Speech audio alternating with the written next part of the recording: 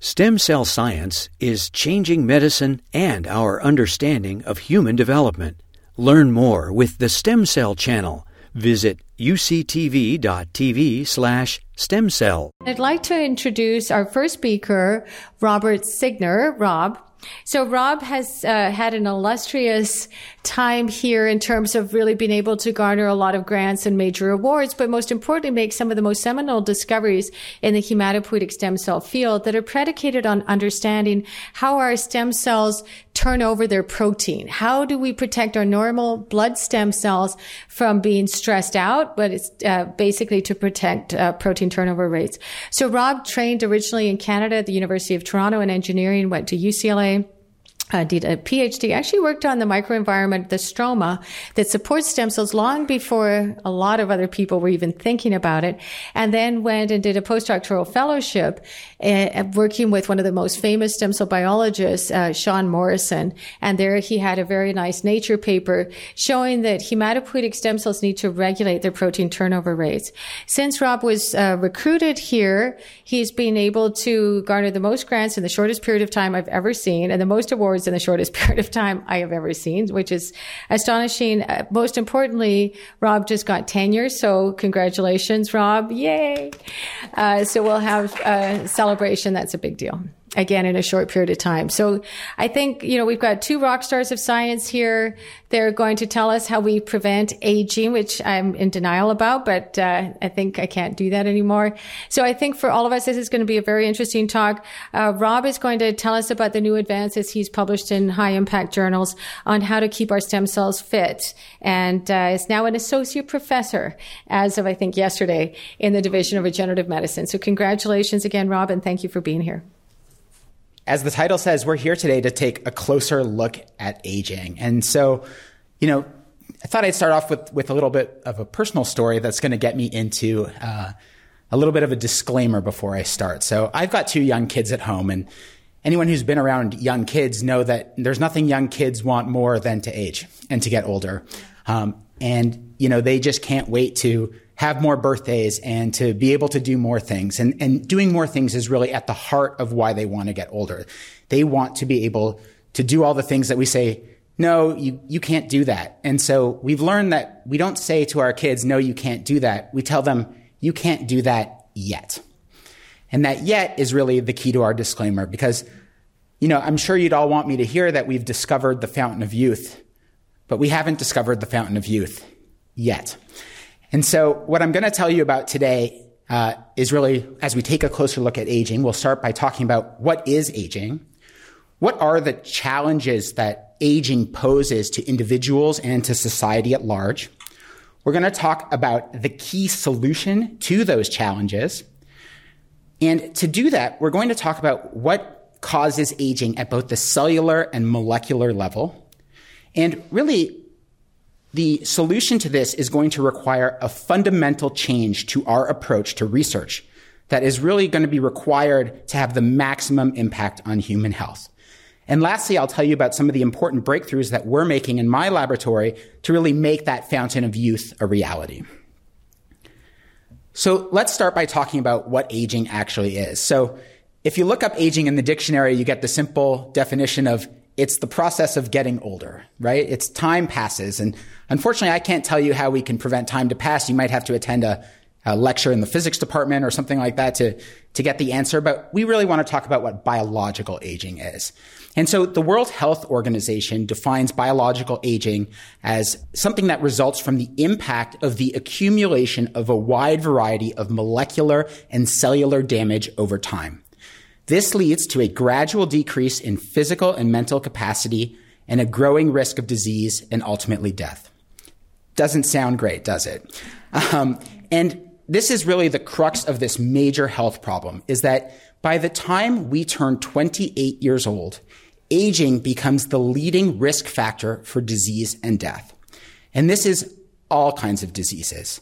So cardiovascular disease, dementia, cancer, outcomes from COVID-19, and the list goes on and on. Hearing loss, cataracts, back and neck pain, arthritis, osteoporosis, pulmonary disease, diabetes, depression.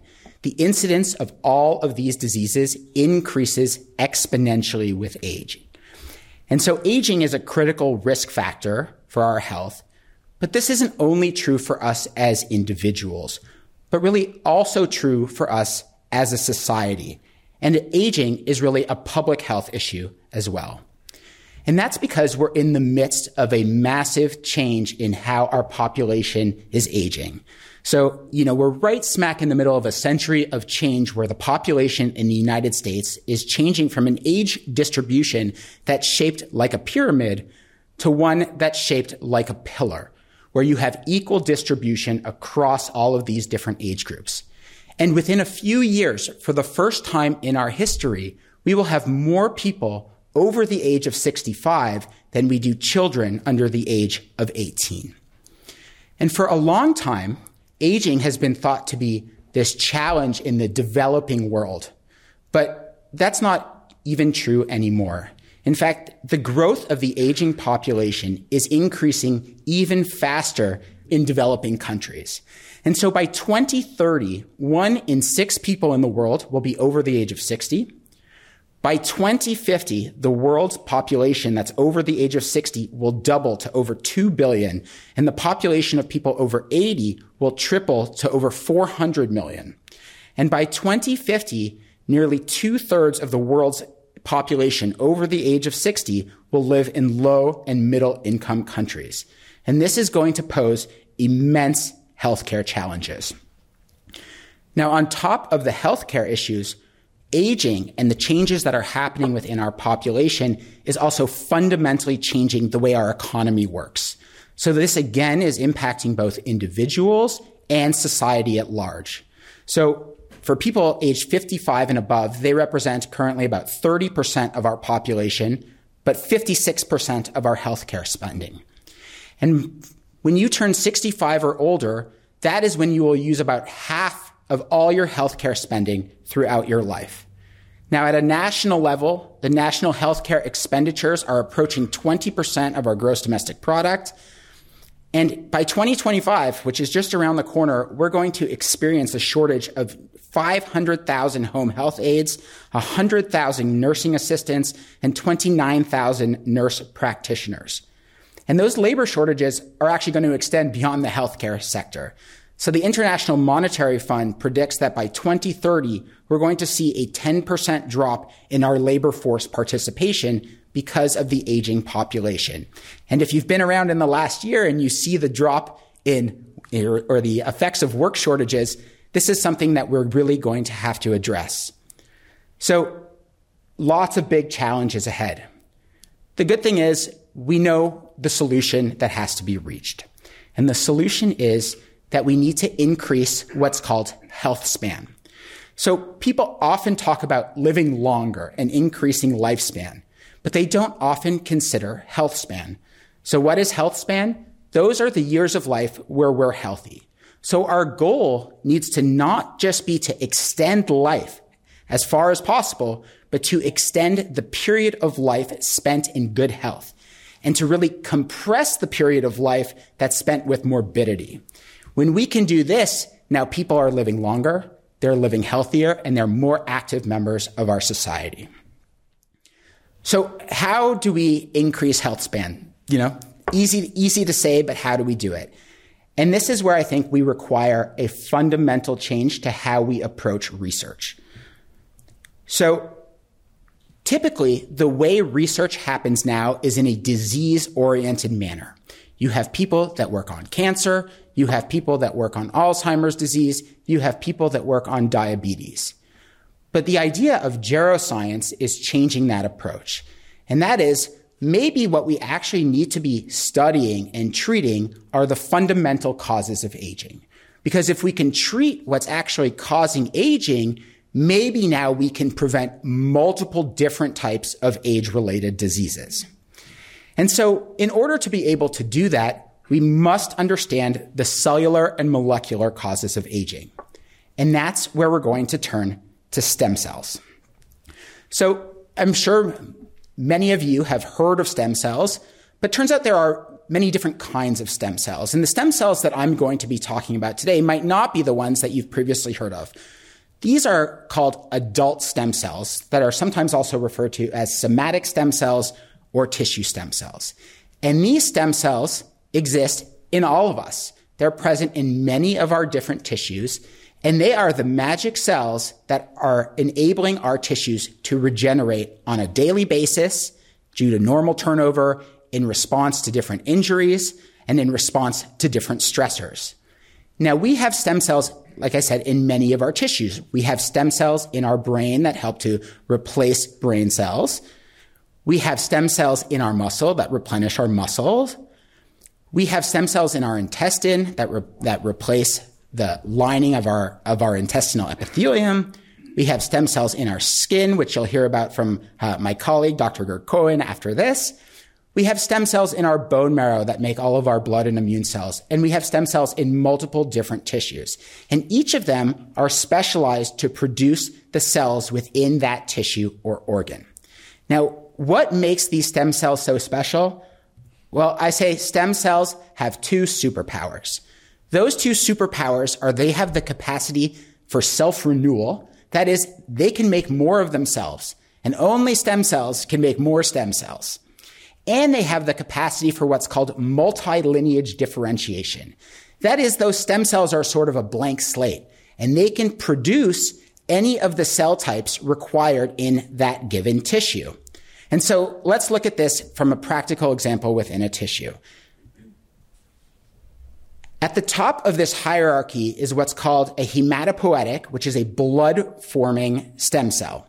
And these hematopoietic stem cells will regenerate all of our blood and immune cells throughout life. These cells are exceedingly rare. They represent about 0.007% of all the cells in our bone marrow. That's about 70 cells out of every million. And what these cells do, as I said, is that they self-renew throughout life, and they differentiate to give rise to all of the different types of blood cells. This includes things like red blood cells that carry oxygen, platelets that help with clotting, different types of immune cells like our B and T cells to fight infection, and so on. And so while we have these remarkable stem cells that maintain health in our tissues, unfortunately, the function of those stem cells starts to go wrong with age. And these stem cells will malfunction in 3 different ways during aging.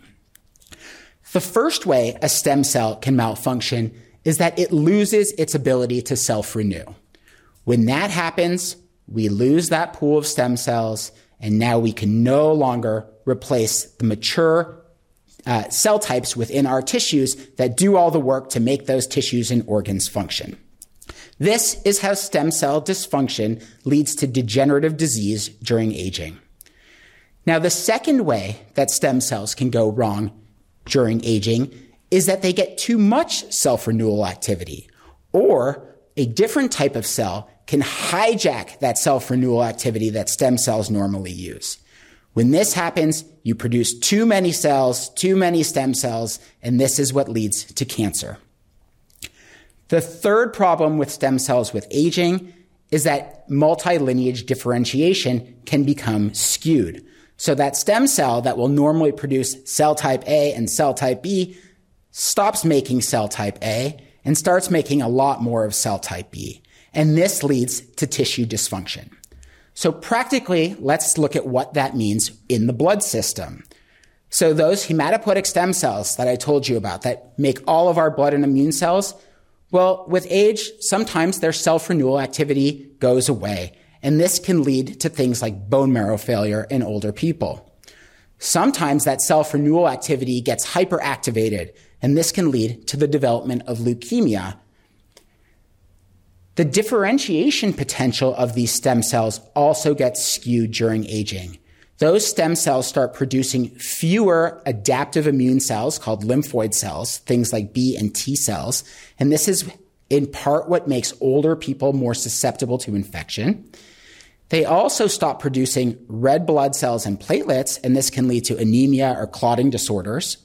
And instead, they're making more of what are called myeloid cells. These are inflammatory cells, and this can lead to chronic inflammation that can have widespread effects during aging across multiple different tissues. So now we know stem cell dysfunction happens during aging, and this is contributing to all sorts of different types of disorders. Now, the next question is, well, what's causing stem cells to malfunction during aging? And the answer, I think, is actually quite intuitive and something you all probably know. And that is that stress causes aging. So I think the best example of this is when you look at before and after pictures of our presidents. This is a sort of stress on steroids, so to speak, and you really see these effects visually. But we also know how stress makes us feel. But how does a cell experience stress? What does it mean for a stem cell to be stressed? And this is where the work from my lab, I think, is really making key breakthroughs. So several years ago, we adapted technology that allowed us to measure how much protein individual cells were making. And most people thought, well, who cares, right? Like, all cells are making protein. It must happen the same way in every cell type. Turns out, not the case at all. Each cell type in our body makes protein at its own very specialized rate. And stem cells are a very unique outlier in this regard. Stem cells produce protein much more slowly than any type of cell. And we were the first to show this to be the case in the blood. And now people have taken our technology and have looked in other kinds of stem cells. And as far as I know, in every single type of stem cell people have looked at, this is the same. Stem cells produce protein slowly. They don't just produce protein slowly, they have to produce protein slowly. When we turn up that rate of protein production, even just a little bit in stem cells, it has catastrophic results. We really lose that stem cell self-renewal potential. Okay, so why are you talking about protein production? What does this have to do with aging? And so let me tell you where the light bulb moment really came from. But before I do that, let's make sure we all understand exactly what a protein is and what protein production is. So really the central dogma in biology is that we have DNA that, is broken up into about 20,000 genes. Now, what each one of those genes is actually an instruction for how our cells can build a specific protein. And it's the protein that actually is the function. It is what is doing something. Consider your phone, right? Inside your phone, someone has written a bunch of computer code, right? And that's all stored as zeros and ones. And, that's our DNA. It's the instruction for how to do something. For the most part, that's not practical. It doesn't impact us. What impacts us is that code is the instruction for how to use an app or how an app works. And our proteins are our apps. They are what actually does something within our cells. Okay, so the key moment now comes from studies that were done in various model organisms, where they found that when protein production is slowed down, either genetically or through environmental interventions, that organism will actually live longer. This has been shown to be true in yeast, in flies, in worms, in mice. Less protein synthesis, longer life. And so this really led us to a key hypothesis. And we said, if turning down protein synthesis promotes lifespan and longevity at the organismal level of the organism, then maybe the same is true for long-lived stem cells, that they have low protein synthesis to really enable their long life. And so the next step here is to understand, well, why does having low protein synthesis promote long life? And it goes back to that question of stress. And it's that reducing protein synthesis alleviates stress. So again, what is stress at the molecular level? Well, I told you that each of these proteins that's built has to have function, but you don't just have to assemble the protein piece by piece. It actually has to fold and enter a very specific shape and conformation in order to work well. Now, sometimes that protein does not fold properly or is built incorrectly. And it turns out that protein production is a highly error-prone process. And so what happens if a protein folds in the wrong way? Well, not only is it not going to work properly, it can actually be toxic to the cells. And this is stress. So again, an analogy, if we think about building, if I dump out a Lego set on the table, I can put all the pieces together and build something. But if I don't build it the right way, it's not going to look at all like the front of the box tells me it is. And this is what happens with protein production. When it goes fast, it makes mistakes. When it makes mistakes, proteins misfold. This causes stress. So, do stem cells have less of these misfolded or stressful proteins? And so the way that we looked at that is by using a technique called Western blotting, which is shown here. And the way that this works, for those of you that are unfamiliar, is we'll basically take cells, crack them open, and look at all their protein. And in this case, we're looking at all the protein that is tagged with a molecule called ubiquitin. And ubiquitin tags all the misfolded proteins in our cells. It says, I'm labeling you as misfolded as trash. This is essentially a measurement of trash. And when we look at this in stem cells as compared to other kinds of cells, you can see stem cells have less trash. The stem cells are under less stress than these other types of cells. And through a series of experiments, we went on to show that when we increase how fast stem cells make protein, we increase the trash in those stem cells. And then separately, we could show even if we didn't increase that speed, if we just increased the trash, we were impairing stem cell function. Stem cells do not like to accumulate trash that comes from their stress. So most cells in our body are short-lived. They synthesize protein quickly, they have lots of stress, they live fast, they die young. Stem cells, though, are in it for the long haul. They need to make sure that every protein they produce is as pristine as possible because they don't want to accumulate this trash. So we actually know a lot about protein misfolding and how it can cause disease from neurodegenerative disorders. Because these misfolded proteins, when they accumulate in cells, what will actually start to happen is that they'll clump together.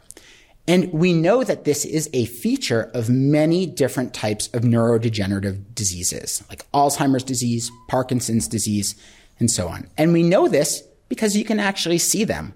When they do pathology on the brains of people, you can actually see these clumps of protein that are essentially forming plaque-like structures in the brain. Well, easy to see this in the brain, a large organ, lots of cells. Stem cells, though, remember, 0.007%. How are we going to see these accumulate within stem cells? Well, lucky for us, the stem cells have an alarm system to tell us that this is happening. And this alarm system involves a gene that we study called heat shock factor 1, or HSF1 for short. So the way that this alarm system gene works is that normally it's sequestered in a part of the cell called the cytoplasm. Now, HSF1 binds to other proteins that are called chaperone proteins. Those chaperones help proteins fold properly. Now, under conditions of stress where you start to have lots of misfolded proteins, well, those chaperones say, we've got work to do. They leave HSF1 alone, and they bind up all those misfolded proteins.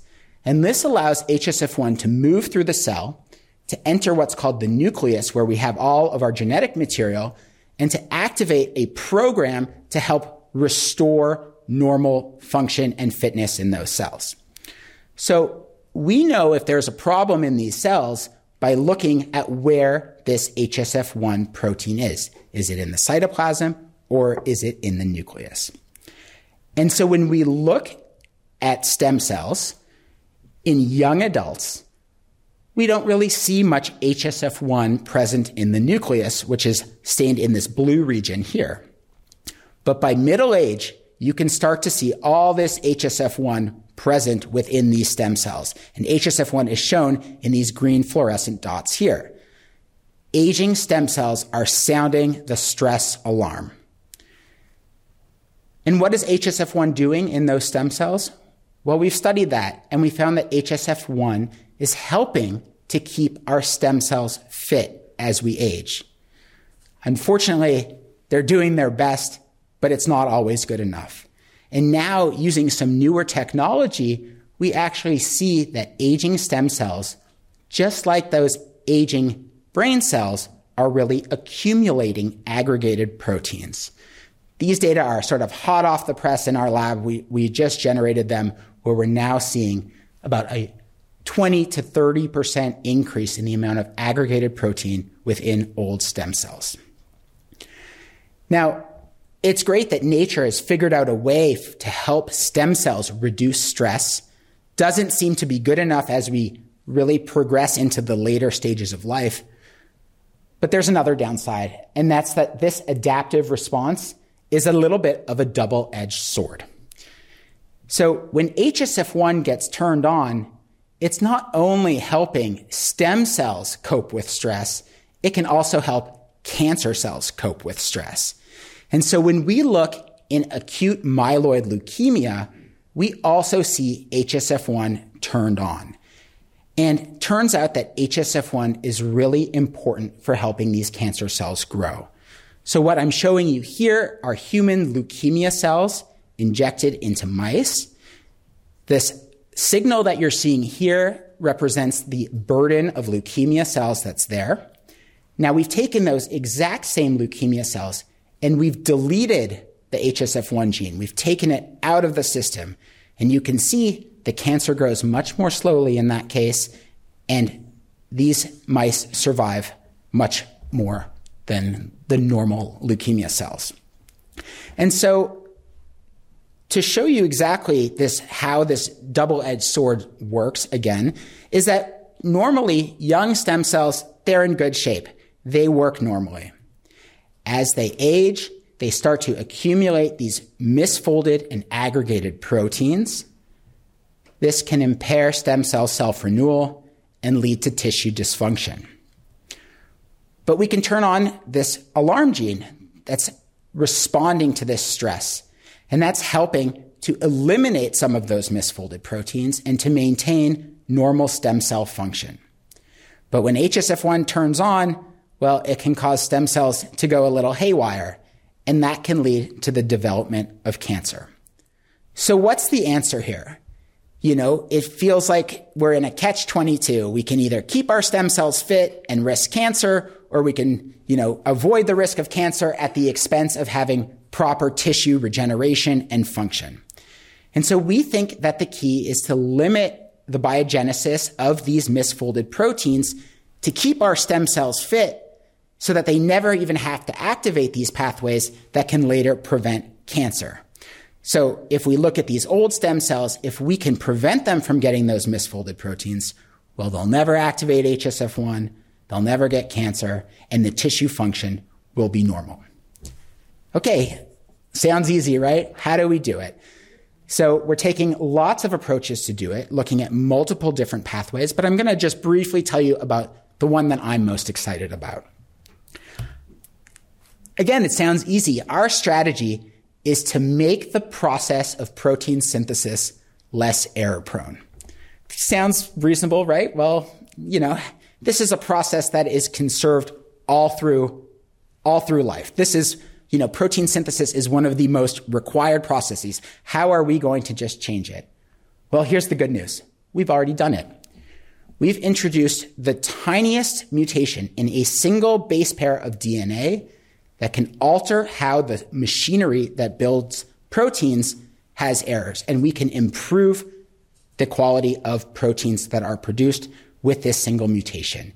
And this single mutation is permissible for life in mice. We have made mice that contain just this tiny mutation. They produce less errors when they make protein. And in our very early studies, we see that their stem cells are aging at a slower rate.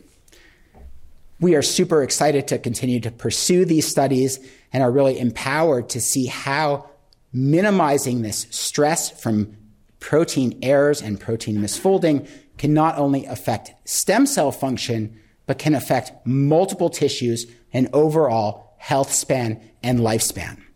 On top of that, we've engineered a system where we can actually screen drugs now to do the exact same thing. And we're really excited to launch that. So let me now summarize by telling you how we plan to keep stem cells fit to extend human health span. So today we talked about what aging was and how it's a primary risk factor for disease and death. We talked about how aging poses immense health and economic challenges for individuals and society at large. Our goal is to extend health span by treating the underlying causes of aging with the hope of preventing multiple types of age-related diseases. We're targeting stem cells because stem cell function declines during aging, contributing to degenerative disorders, tissue dysfunction, and cancer. And we believe that by preventing the accumulation of misfolded proteins and stress will be the key to keeping our stem cells fit and preventing these diseases.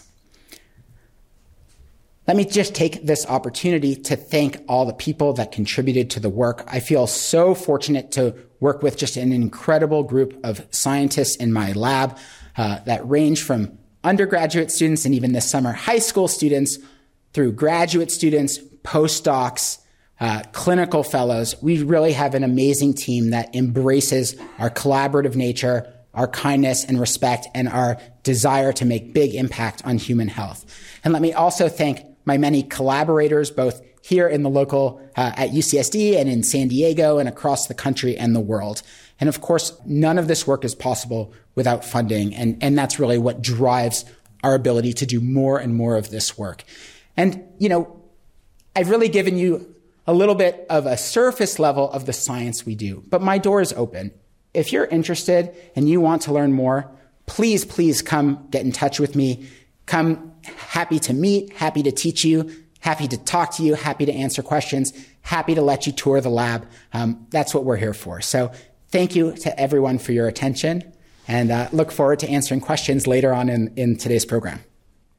Thank you so much, Rob. That was a spectacular talk as always. So you heard things from the point of view of a stem cell. What is the stem cell going through? And, Rob is a pioneer in the field. Even though his paper was in 2014, it's had immense ripple effects on the entire stem cell field, not just for blood stem cells, for stem cells in other tissues.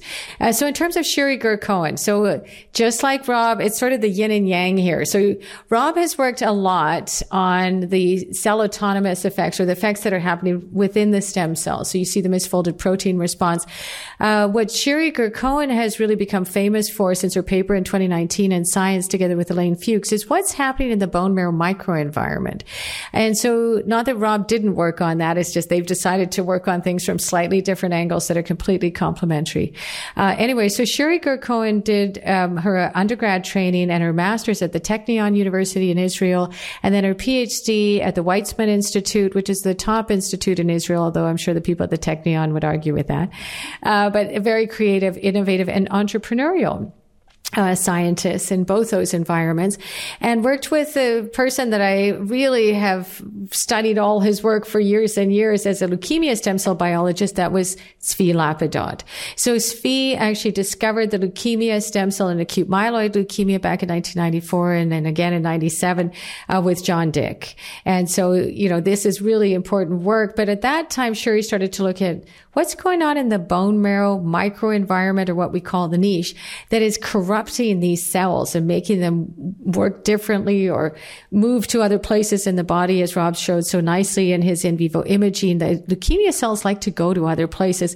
So Sheri worked on clotting factors and other aspects of the coagulation system in blood to see how did that intersect with how cells were able to move outside of the bone marrow niche. And then moved on to Elaine Fuchs' lab at the Rockefeller Institute. Elaine Fuchs discovered the skin stem cell, the hair follicle stem cell, self-renewal pathway called Wnt beta-catenin signaling, and how that intersected with the self-renewal process that Rob was talking about. But then really started to say, what about these other vessels that nobody studies? the lymphatics. This is when I work out very reluctantly with my personal trainer, just like Mary Donahoe. She and I share this person.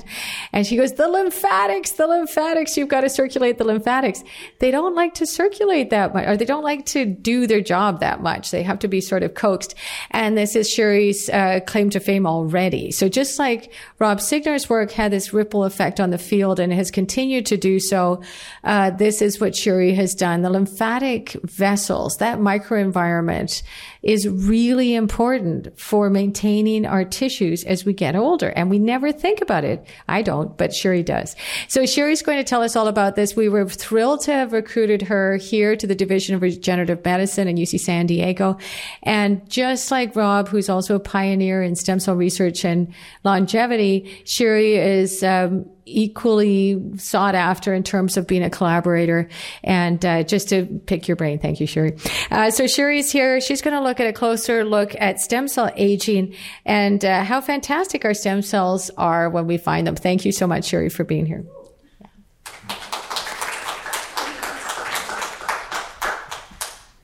Thank you, Kat, so much for this very kind introduction. Just to echo what Rob was just saying, you are really a true inspiration for all of us. So thank you so much. Thank you also for the whole STEM team here at the Sanford Consortium for putting this event together. It's really fantastic to be here. So stem cells hold the power for regeneration, but stem cells can age. What if I can tell you that we can trick the stem cells, that we can tell them that they're actually not old, that they're young, that they can do exactly the same thing that they used to do when they are young, which is to regenerate our tissues. I'm Sherry. I'm the new assistant professor here in the Division of Regenerative Medicine. And what I'm going to show you today is that it's not only possible to trick the stem cells, but that it may represent the very near future where we can grow old with time, but stay healthy and hopefully happy and satisfied. So let me start by telling you that our body has a remarkable regenerative capacity. Although in humans, almost exclusively, if you lose a limb, you lose it forever, it doesn't mean that you stop growing. In fact, we are losing in a single day billions of cells, and this is completely normal. The way that I like to think about it is that we all know how we woke up this morning, but we must have changed several times. At the cellular level, you are not the same person that you woke up this morning. In fact, as we speak, our body is in a constant state of regeneration. Some organs replace themselves very fast, like the intestine or the skin. In fact, your intestine is completely new every few days. Your skin, you're getting a whole new skin once a month or so. Some organs replace themselves very slow, like the muscles, or not even being replaced at all in the adults, like the heart. But key players in this regenerative process, as you've heard, are the stem cells that have the capacity to regenerate our tissues, to make sure that there is a constant turnover, but also to regenerate the tissue when we need them to act. So when we have wounds, those stem cells need to act very, very fast. When we are losing blood, those stem cells need to act immediately to replenish the damaged tissue. I grew up with my grandma, and back then I didn't need to have any stem cell textbook to tell me that tissue regeneration is an arrow with the one negative direction. We're constantly exposed to damage, to the sun, UV damage. We are exposed to pathogens. We're exposed to wounds. And all of that really requires our stem cells to work very, very hard to repair it. But with time, that takes longer and longer and longer. So when we're aging, that doesn't really happen very efficiently. But what if I tell you that this is not inevitable? What if I tell you that we can trick the stem cells or tell the stem cells or design the stem cells in a way that they can do exactly the same thing that they used to do when they were young, just as long as possible? In my laboratory, we're asking exactly these questions. What is the central cause that maintain stem cells' youth potential, but also how we can leverage that knowledge to develop new stem cell-based technologies so we can tell those stem cells to do it exactly the same thing that they used to do when they are young. So how do you know that you're aging? There are two main ways to know that. One is if you were born in a different century, then by definition, you're aging. Accept it. The second way that you know that you're aging is that we're using our eyes and we're watching. And if you will look around you, you will see people. And normally the first thing that you will see is their appearance. And usually someone's appearance, the skin and their hair, is the first clue that immediately reflects on someone's age. There is a common belief that aging is associated with a decline of the skin appearance. We are not having as firm skin as we used to have. We are losing the pigmentation in our hair, in our skin. Our wounds are not healing as fast, right? So we sometimes see red spots on the body, or sometimes when older people, you see those patches on their skin because their skin is simply not healing as it used to do. One interesting fact about your skin is that it will age much faster than any organ in your body. And the reason for it is because we are exposed to the external, very, very harmful environment, DNA damage that happened through the sun, pathogens and wounds, as I've been told you. This is our external surface that's supposed to protect us, but it is the surface that exposed to the most harmful conditions. But how fast do we age? So apparently, when we are babies, our skin completely renews itself once in every 2 weeks or so. I remember being terrified when I saw a scratch on my baby boy's skin, but it was completely gone within a few days. There was nothing left. When we are teenagers, and then we are actually being terrified, but each and every scratch on our body, our skin regenerates itself once a month or so. Closer to my age, or so I want to think about it at least, is that my skin can regenerate itself once in every 2 months or so. And as we grow older and older, that takes more and more time. We see aging all the time. If you're lucky, if all of us are lucky, we will age. And we think it's completely normal. We sometimes even try to do it gracefully. We're trying to age gracefully. But to me, as a stem cell biologist, it really means that there is a problem underneath the surface. It means that your stem cells are no longer able to do what they were designed to do, which is to regenerate your tissues on demand, exactly at the time when they need to work. And when is that actually a problem? It's a problem when you have wounds and they simply don't heal themselves anymore. And that is chronic wounds. And just to give you a little bit of numbers, but the people in the United States that suffer from chronic wounds exceed the number of people that suffer from breast cancer, lung cancer, and colon cancer combined. It's a lot of people.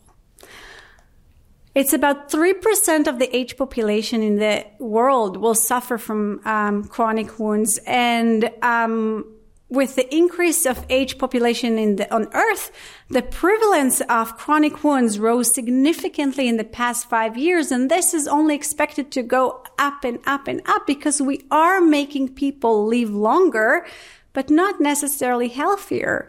So we need to find a better solution. We need to find a better solution for these aged stem cells. They need to repair our wounds, and they need to do it when we need them to do that job. So we don't have these magical powers. We can't simply do magic and repair wounds. But we have magical stem cells. And in my view, they are not less magical from this video and what happened there. Those stem cells can kick in when they need to do, and they will do everything in their power to regenerate your tissues. So where do we find those fantastic stem cells? Those magical stem cells that reside in your tissues, in most of your tissues. They are deep there, down there in the tissue, and they normally have the ability to make more of themselves, as Rob was saying. They can self-renew themselves. but they can also create the tissue in which they reside. So it means to differentiate. And in the context of the skin, this is the skin that you touch on your body. This is the hair that you see on your head. These are the differentiated cells that create our tissues. But their fate decisions needs to be balanced, because too little of stem cell activity will create insufficient tissue growth, like what happened in aging. But too much of it will create cancer. And so what we really want to understand in stem cell biology, even though I'm working more on the environment and Rob mentioned on the internal thing, we both want to understand what influence balanced stem cell fate decision. How can we control that stem cells will create the right cell type at the right place, but also at the right time when tissue regeneration needs to happen? I am stem cell biologist in training, but I'm microscopist in my soul. And in my laboratory, we are watching. We are watching regeneration when it happens. When we are watching when stem cells proliferate, when they differentiate, when they migrate, when they are talking with their environment. Because for us, when we capture that moment when stem cells makes their tissue, then we can harness that knowledge to develop new technologies for tissue regeneration while avoiding the risk for malignant transformation. So to watch, we are using the microscope, and the skin is very unique because it's a home for multiple types of stem cells. It's a home for the epidermal stem cells that will create our skin. It's a home for the melanocyte stem cells that will create our color, the color of our skin, the color of our hair. It's also the home for a beautiful other organ that's called the hair follicle. There we have hair follicle stem cells. And they're also very unique because at the base of each of your hair follicles, we have stem cells here in red. Those stem cells will create a progeny that will fuel the growth of the hair. But why do I think that they're very magical? Because when you have wounds, those stem cells have the capacity to change their fate. They were designed or evolved during development to create hair. But when you have wounds, those stem cells will cross the bridge, cross lineage boundaries, and will create skin. So stem cells will do everything in their power. And this is why I was saying I truly believe that they are magical, because they can change their fate in order to regenerate our tissues. So when we think about these stem cells, they are at the base of our hair follicles, and they normally act in cycles. Those stem cells normally will be in their resting phase, and then at one point they will become activated, create progeny, and this progeny will fuel the growth of the hair. Those progeny eventually will die, leaving only the stem cells to survive to the next cycle. And this is exactly what you see all the time. Our hair grow and shed, grow and shed. Apparently, when you're young, your stem cells spend half of their time when they're growing and half of the time when they're resting. As we age, the time that they spend in the growth phase dramatically decline. So why is that happening? Why are they becoming dry? Why they're not doing what they were supposed to be doing? Because in my view, even the driest of seeds, if you will put it in the right environment, if you will put it in the right soil with the right conditions with sun and humidity, it will grow. So what the stem cells need when they're aging that can really make them grow and flourish? Those environment, what we call the niches, can also age. So what happened to this environment when where stem cells reside in? One interesting fact about your hair is that hair growth is sensitive to systemic changes. We talked about aging, how it is important for stem cells to act when they are during aging, but we also know the hormonal cues. When we are pregnant, our hair is beautiful. The soon that we gave birth, it's all going away. Stress, we mentioned stress. Stress is also one of the things that we know that affect our hair growth. So systemic changes that run through our body really affect how our hair grow. And this is just a symbol of how tissue regeneration happens. And that really gives me a hint. What might run through our body that potentiate this system to give those cues for the stem cells? To understand that, we need to go back to the embryonic state, because two systems were born, two very, very different systems were born, but they became bond for life. the skin and the vascular system. When one senses the heat, the other one will blush. When one senses the breach of its walls, the other one will bring in lots of immune cells and clear the waste in order to restore tissue integrity. And so we have now system that run through our body and potentiate it maybe to be important for stem cells as well. Normally, when I talk with people about the vascular system, and apparently I do have the tendency to do that, people normally think about the blood vessels. And it's true, we do have blood vessels in our body. These blood circulatory system are important to transfer blood cells and immune cells into our tissues. But we have one more circulatory system, and this is the lymphatic vascular system that Kat mentioned. So this lymphatic vascular system is important to drain back all the fluids and macromolecules from our tissues back into the circulatory system and to the lymph node that exist in our body.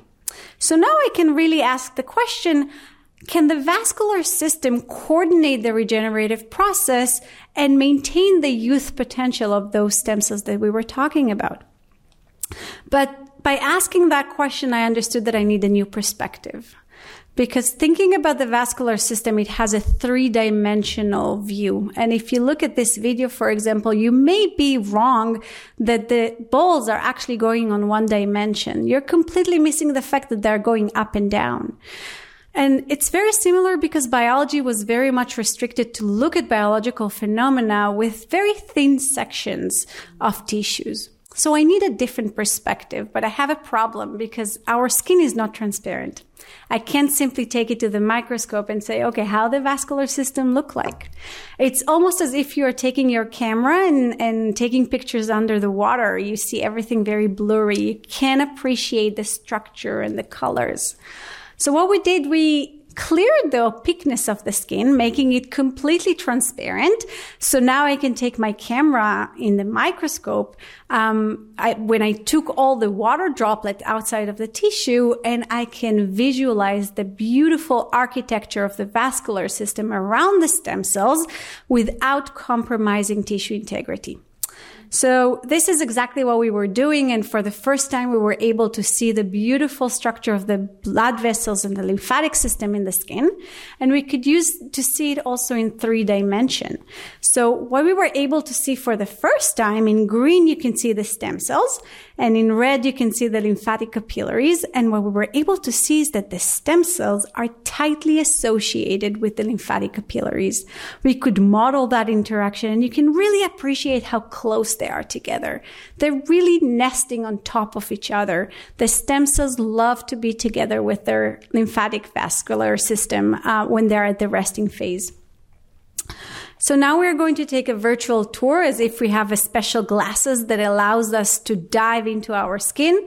What you see in green are the stem cells, in red are the blood vessels, and in white you can see our lymphatic vascular system. So now we're going to take this virtual tour into our skin, and what we found is that the lymphatic capillaries create protrusions that emerge from them and hold the stem cells tight when the stem cells are young and in the resting state. So you can see it also here. Essentially, what we found is that the communication between stem cells and lymphatics is controlled by the stem cells themselves. So the stem cells kind of like have the brain to control how their environment will look like. They will secrete factors to control the association with lymphatics when they're at the resting phase.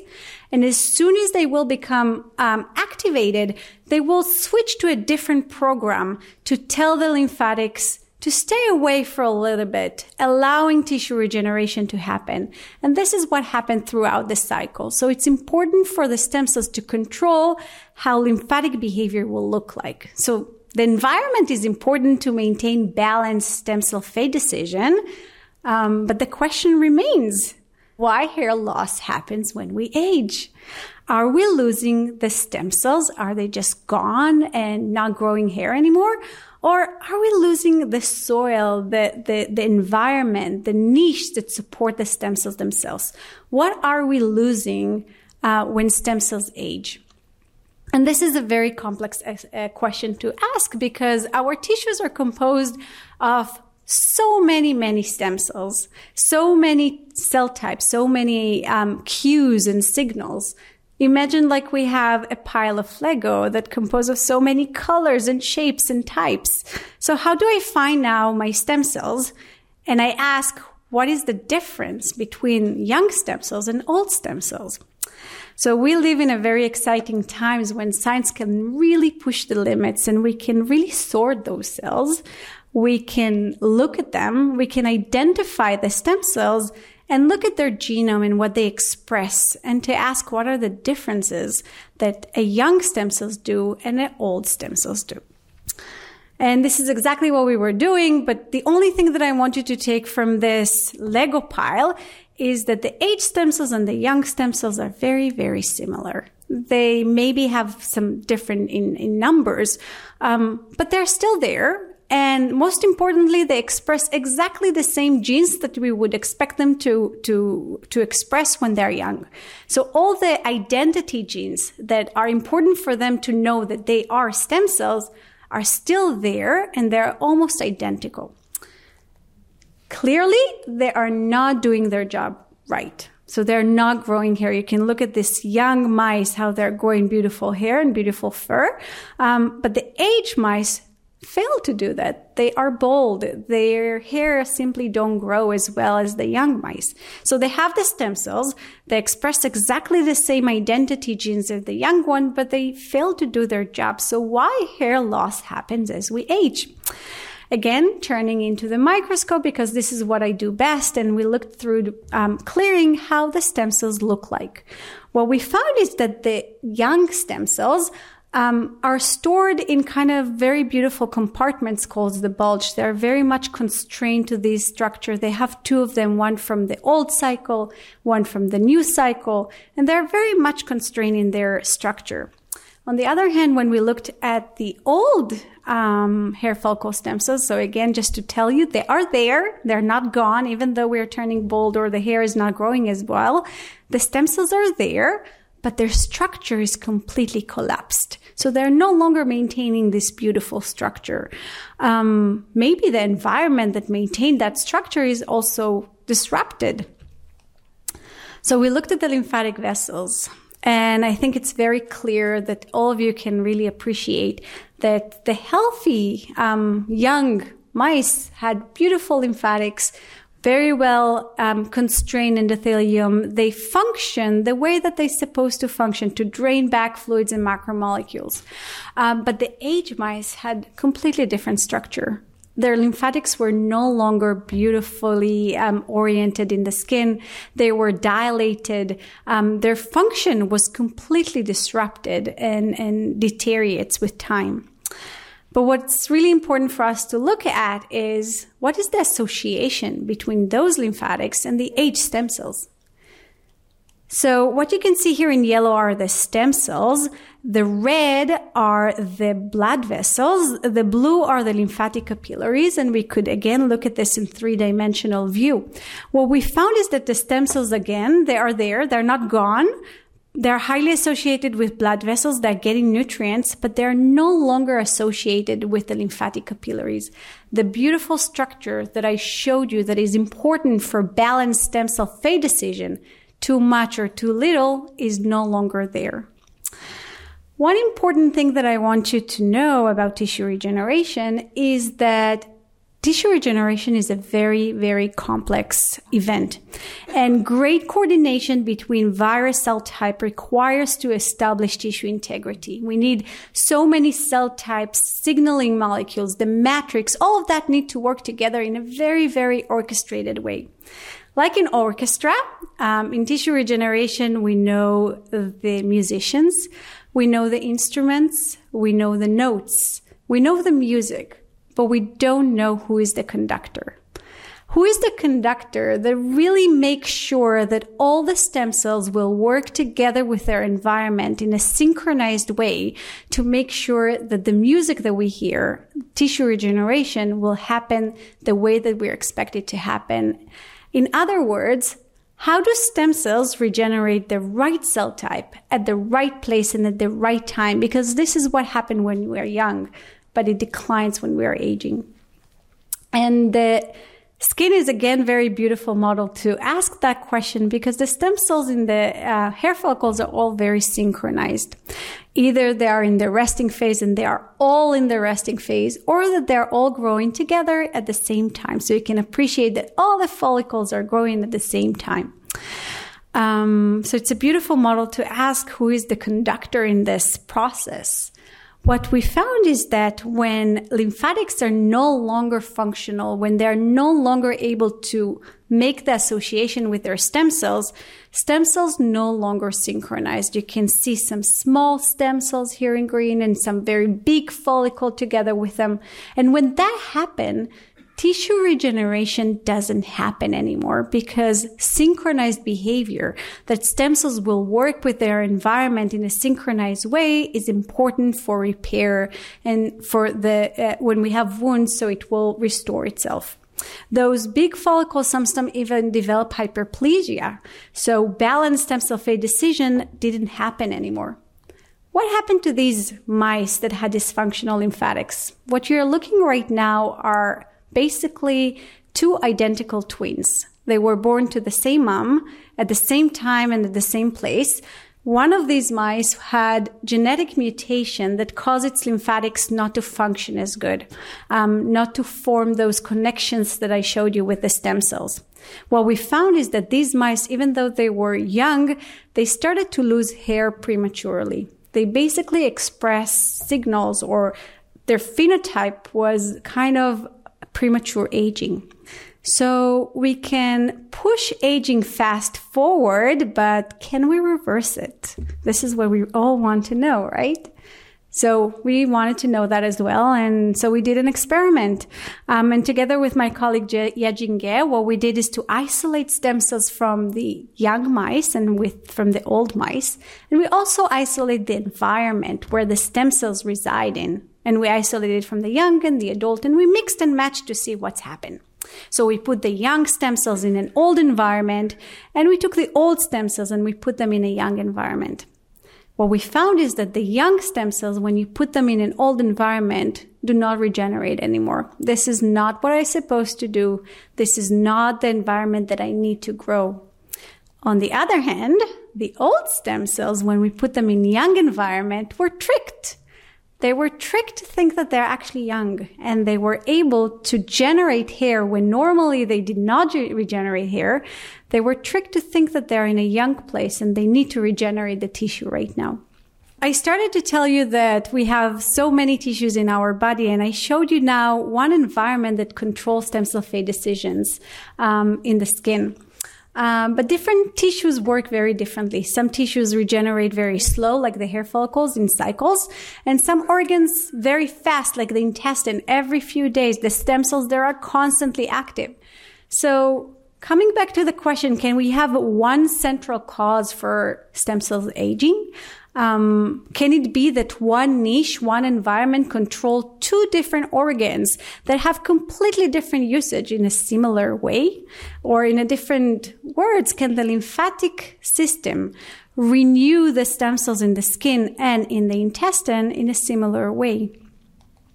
The short answer is yes. What we found is that even though we have now a system that works very, very fast, the intestinal stem cells here in green are tightly associated with the lymphatic capillaries. And what we found is that this association also in the intestine is important to maintain this balanced stem cell fate decision, and their usage and how much we're using from these stem cells is controlled by the lymphatic microenvironment. So I showed you now a completely new system for stem cell biology right now in regenerating the hair, in regenerating the intestine, and in other words have shown that although not very stem cell centric, but lymphatics are important for brain function and also for heart regeneration and repair. So the question that we are now interested to ask is if it's possible to slow aging, and can we reverse it? Because now we have a system in hand that runs through our body and can really control all of the stem cells and all of our tissues in a similar way, maybe. And so these are exactly the questions that we are asking in the lab. And can we learn something from how the stem cells interact with their lymphatic microenvironment to make that arrow looks completely different? And just to show you that we are not completely far away from this day, because another work from a very good colleague of mine just showed that by preventing age-associated vascular loss in our body, can extend the mammalian lifespan, and not only extend the life of these animals that had better vascular system, they were much healthier. So maybe we can actually just improve the vascular system that runs through our body, live longer, and live healthier life. And that will come also with happiness, hopefully. And we're also asking how we can leverage that knowledge. And we're working to develop new technologies to really restore and to trick those aged stem cells to think that they are young again. So when stem cells lose its function, we age or we develop diseases. And so the ability of stem cells to maintain and repair organs diminish with age. But paradoxically, at the same time, the risk of cancer increases. And that all comes together to the vascular theory of aging, because maybe the fountain of youth is actually within us. It runs through our body. And as we grow old, these pipes are just drying out. Maybe we can restore them, or maybe just prevent them from drying out and restore our ability to regenerate our tissues for as long as possible. We may not live forever, but I'm one of those that believes that science can really push the boundaries and that we are not that far away from the day that we can actually achieve that. And so in my laboratory, we really study how the epithelial stem cells communicate with their environment, with their supporting niches, to understand dynamic tissue remodeling and how we can leverage that knowledge and develop new technologies. With that, I would just like to thank my mentors, my colleagues, my funding resources. And as Rob just said, I will be more than happy just to talk more on not only how to improve the texture of your skin, but really to regenerate our tissues. So thank you so much for being here today, and virtually and in person. Thank you so much. My first question is for Rob, and that has more to do with tRNA. So when we translate our mRNAs into protein, we rely on these molecules called tRNA. And my question is, I felt a little wobbly up here, does the wobble effect change as we get older? Is there any impact on aging and that fidelity of translation? Thanks, Kat, for a great and poignant question, because tRNA is something that we are really just starting to work on in our lab. And so for those that are unfamiliar, tRNAs are really what help to adapt what are called amino acids, which is the building blocks of protein, and to put them together. And the truth of the matter is, we know almost nothing about how tRNAs are regulated in a cell type specific manner. So we don't know how they work in stem cells. Frankly, we don't know how they change with age. And so, unfortunately, I can't answer your question, but we're working on it, is what I'll have to say. And you know, some really exciting work that's coming out of a collaboration between us and another group here on campus is really showing that there are very important differences in tRNAs that we know are at least changing in age in the period of time during development, that stem cells become sensitive to changes in these tRNA molecules differently as they develop in the embryo as they do in adult life. And so I think there's a lot to be discovered there, and we're looking forward to it. Yeah. The other question I had was about circadian rhythm. So when you showed the poor presidents, it was really quite striking, you know, how much they aged in such a short period of time. So is there a circadian rhythm effect on the misfolded protein response, or how HSF1 translocates to the nucleus? Have you looked at that? So again, another really interesting question, and something that we haven't looked at. We do know that stem cell behavior is affected by circadian rhythms, and that different types of cells can be produced more at night or during the day. And so, you know, we do most of our studies in mice, and they are on a very strict light and dark cycle. And it's known that if you perturb that light and dark cycle, you can have, you know, vastly different types of effects. So how it's affecting those stress responses, to my knowledge, is not something that's been looked at in stem cells at all. So another really interesting question. Now, Kat's putting us to work, you know. So. I know. I'm always trying to make the work harder. Lash. Obviously brilliant work. Thanks, Rob. I had the same question for Shiri about circadian rhythm and angiopoietin-like 7 versus 4 balance. So you showed angiopoietin-like 7 is able to drain the lymphatics, whereas in the active stem cell, you want the angiopoietin-like 4 to be more expressed. Have you found a circadian rhythm difference in that angiopoietin 7 versus 4 balance? Again, question on spot. Amazing. We do know that circadian rhythm affects stem cells and how they are. So the environment must change in order to allow these types of dynamics in the tissue. We don't know how angiopoietin-like 7 secretion by the stem cells or angiopoietin-like 4 secretion is changing by the circadian rhythm. I think it's a very interesting question to ask. But I think also important in that context is how is that happen? How do they sense that within the context of the skin? If it's something that through the eyes and the nerve system, or it's something else? It's, I think, very interesting question, but we don't know the answer to. So the other thing I was thinking of, I'm sure other people were wondering as well. So you've got angiopoietin-like 7 and 4 in the specific niche you were looking at. But what about in the gut? You just published this very nice paper in Cell Stem Cell, and it looked like LGR5 positive cells could probably move a little bit more. And how much of that is dictated by the environment with the lymphatics, as opposed to almost like chemokine signals that they're responding to? Do you know about that? That's a very, very good question. So each tissue have different demands or different regenerative potential, right? So the skin or the hair follicles are working in cycles, and the intestine is working all the time. What we found is that even though we don't see necessarily the same signals that are coming from the stem cells, there are other signals that can do exactly the same thing. So in the intestine, we don't see this association and disassociation because they're constantly active, but we do see the same association. And when this is disrupted, then balance stem cell fate decision doesn't happen anymore. It's an interesting question to ask, even if they're not secreted, let's say, in a natural way. Can we leverage the knowledge that we know from the skin and actually manipulate other systems like the muscle, for example, to regenerate in a different way than it is regenerating right now? And what happened with organs that normally don't regenerate, like the heart?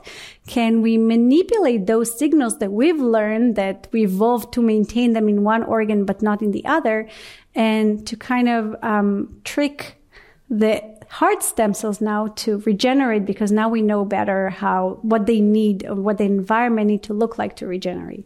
You know, when Rob and Shiri were both talking, I was thinking about the NASA twin study. If you remember when Scott Kelly went into space for almost a year, his brother Mark didn't go up for as long, and Scott came back 2 inches taller. So you think, this is great. You go up into space, you come back 2 inches taller, but he had problems with the two systems that Rob and Shiri study.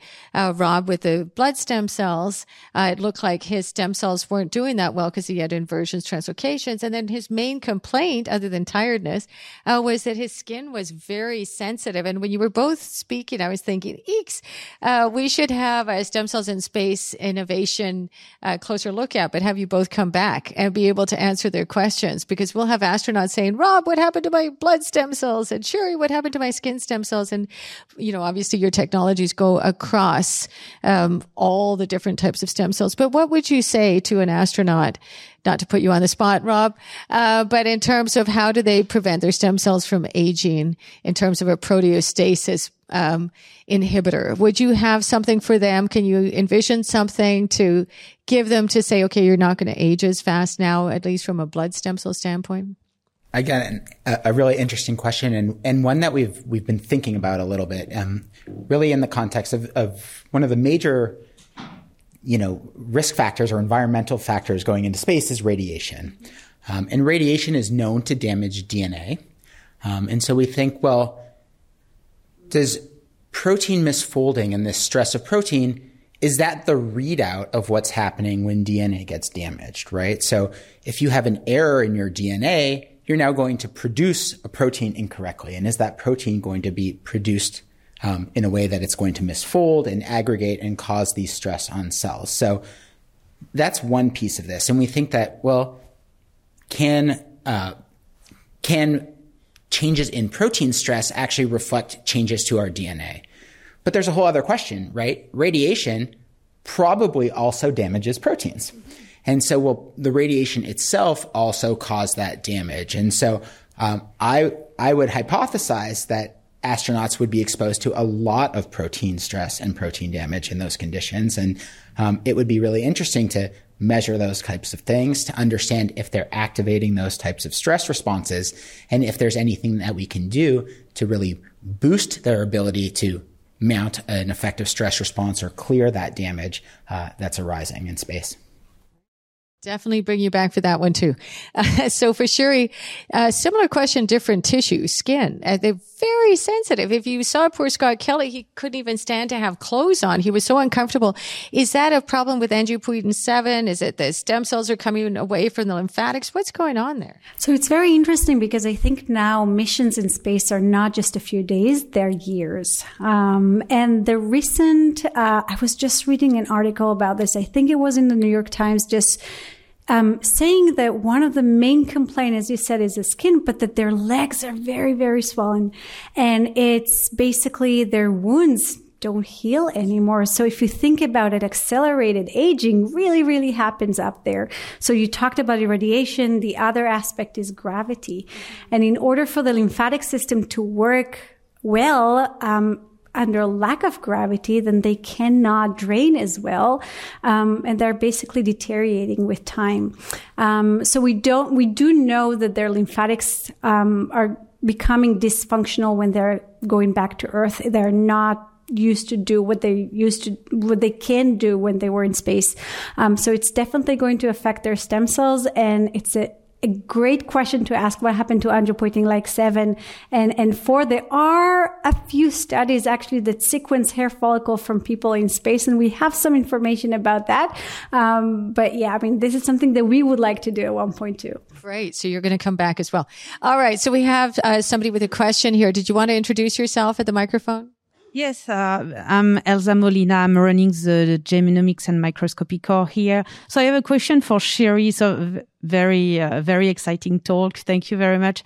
I have two questions actually. My first question is about your 10x genomics data. I think this is 10x genomics. And I would like to know if it's human samples or another species, and also what type exactly of cells have you run. And my other question is, because you showed us this is actually the environment around the stem cells that is actually important. Have you considered doing spatial transcriptomics? Thank you, Elsa. This is great questions. So first, we used multiple technologies to sequence the cells when they're young, when they're old, when they're with lymphatics, and when they're without lymphatics. We're usually using either deep sequencing or 10x sequencing. The one that I showed you right now was 10x, and the cell type were the stem cells that we isolated and their environment as well. So we took the whole tissue, but we spiked the stem cells there in order to have a better representation of the stem cells, because as Rob also mentioned, they're quite rare. For spatial, in the recent paper that we were looking at lymphatics in the intestine, that was very interesting because we know that the crypt stem cells touching the lymphatics at the base, but in the small intestine, we also have lacteals, and these lacteals are important to absorb fat that we're eating and going through our digestive system. So can it be that the area that the stem cells are touching is different from areas that are actually designed to absorb fat? So we want to know different regions.